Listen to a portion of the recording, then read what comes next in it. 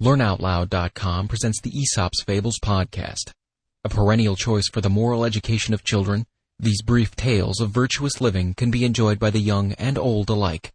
For a full listing of Learn Out Loud's educational podcasts, please visit our website at www.learnoutloud.com/podcast. The Doe and the Lion. A doe, hard-pressed by hunters, sought refuge in a cave belonging to a lion.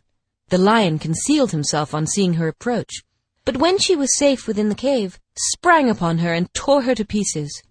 "Woe is me," exclaimed the doe, "who have escaped from man, only to throw myself into the mouth of a wild beast." In avoiding one evil, care must be taken not to fall into another. The Dog and the Shadow. A dog, crossing a bridge over a stream with a piece of flesh in his mouth, saw his own shadow in the water and took it for that of another dog, with a piece of meat double his own size. He immediately let go of his own and fiercely attacked the other dog to get his larger piece for him.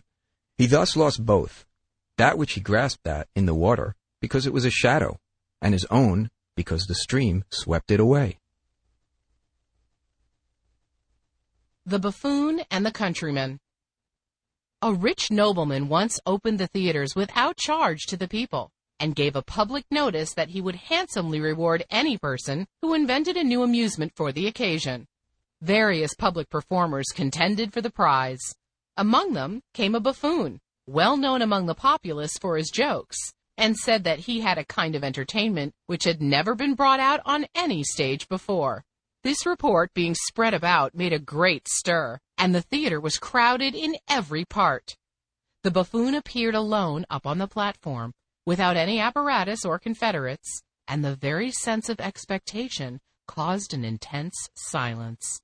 He suddenly bent his head toward his bosom and imitated the squeaking of a little pig so admirably with his voice that the audience declared he had a porker under his cloak and demanded that it should be shaken out. When that was done and nothing was found, they cheered the actor and loaded him with the loudest applause.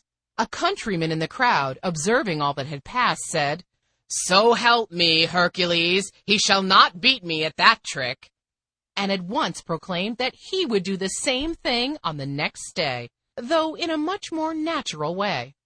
On the morrow, a still larger crowd assembled in the theater, but now partiality for their favorite actor very generally prevailed, and the audience came rather to ridicule the countryman than to see the spectacle. Both of the performers appeared on the stage. The buffoon grunted and squeaked away first, and obtained, as on the preceding day, the applause and cheers of the spectators.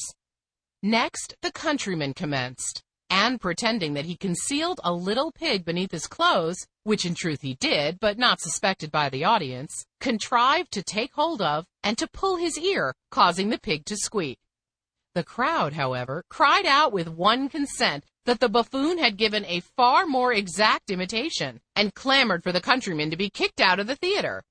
On this, the rustic produced the little pig from his cloak, and showed, by the most positive proof, the greatness of their mistake. "Look here," he said, "this shows what sort of judges you are.